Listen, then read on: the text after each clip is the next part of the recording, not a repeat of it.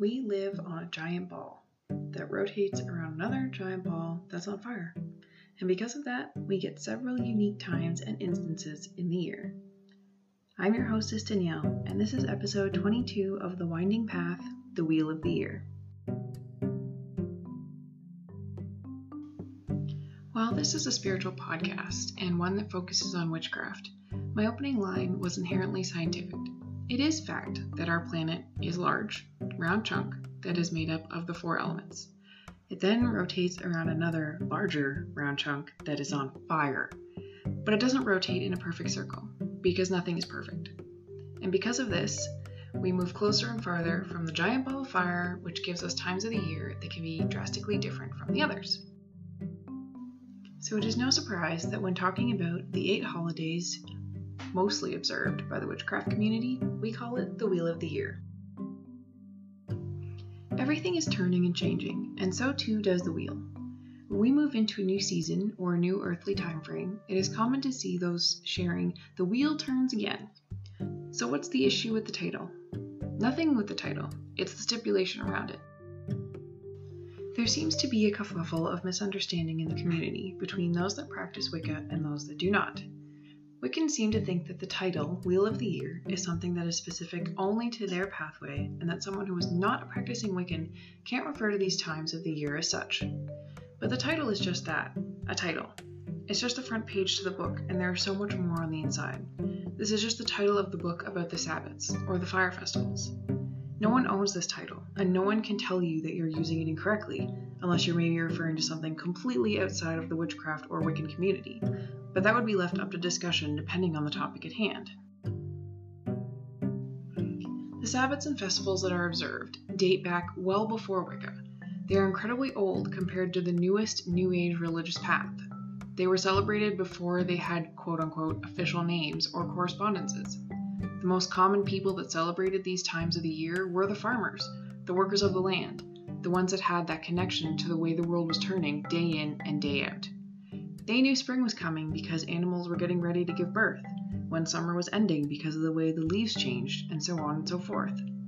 Observing the changing of the times dates back farther than we know, and was channeled by people outside of the witchcraft path.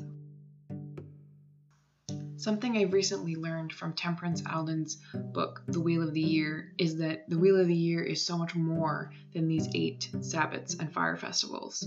The Wheel of the Year is personal to each and every person, and it depends on where you are and how you celebrate and how the seasons change that really make up your wheel. And it's not just these witchcraft Sabbats or these festivals that make up your wheel. So this episode is dedicated specifically to the 8 fire festivals that are commonly practiced and celebrated in various pathways of witchcraft and paganism.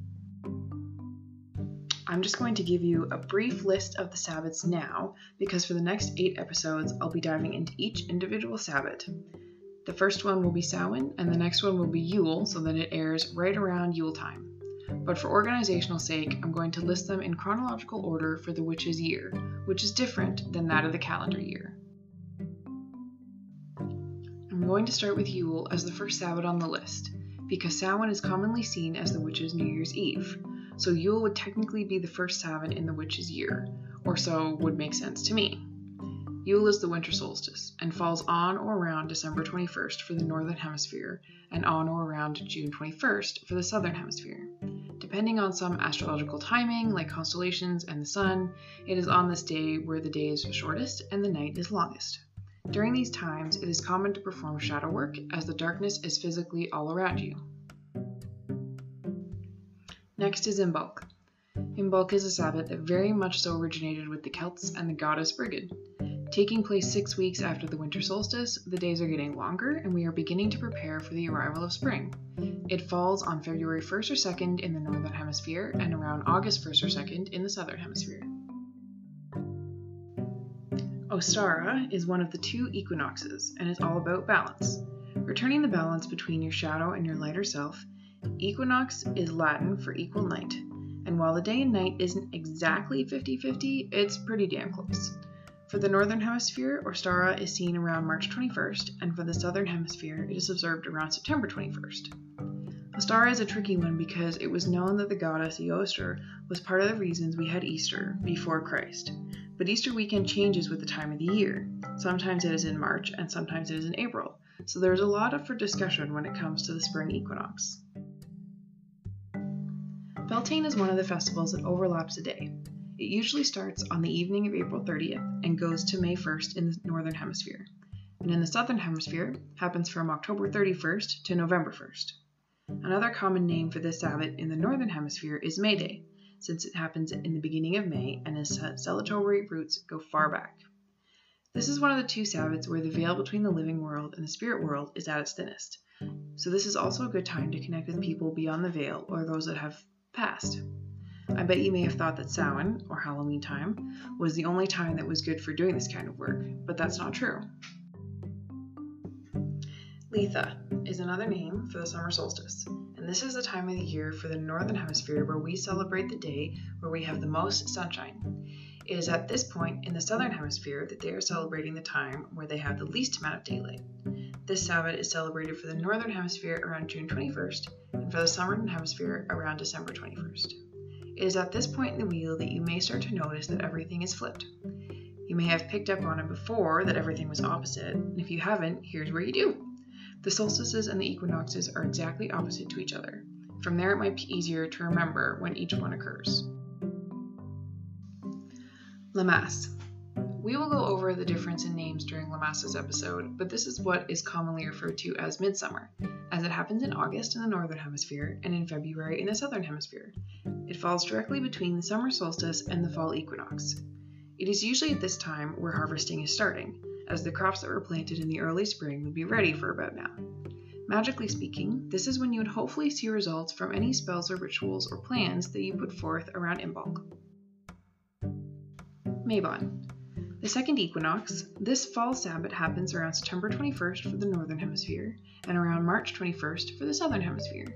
Another day of equal day and night. As the world progresses back to the darkness, it is time to take a look at not only how you can start to physically prepare for the darker days ahead, like stocking up or making soups, but also how we will fare spiritually and mentally when the sun disappears. And now we make our way back to the witch's New Year's Eve, Samhain. Held from October 31st to November 1st in the Northern Hemisphere, and April 30th to May 1st in the Southern Hemisphere, this is the time of the year when everyone knows that now is a time to talk to the dead and to connect with your ancestors.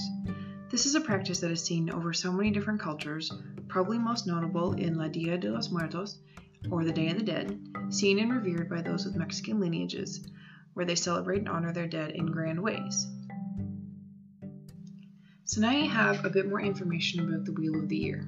And like I said before, I'll be spending time on each individual Sabbat starting next week, which will not only include correspondences, ritual, craft, and meal ideas, but also a history lesson and the holidays that are celebrated at the same time for similar reasons in other cultures.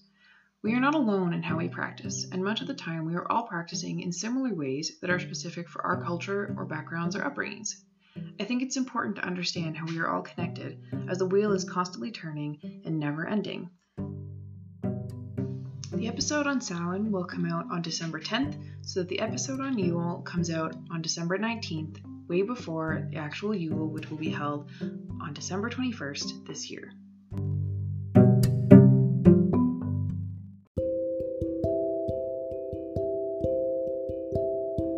Did you know that I have a book out? A Witch's Book of Shadows, Spells, Rituals, Sabbats, and Journal Grimoire launched on the new moon in September.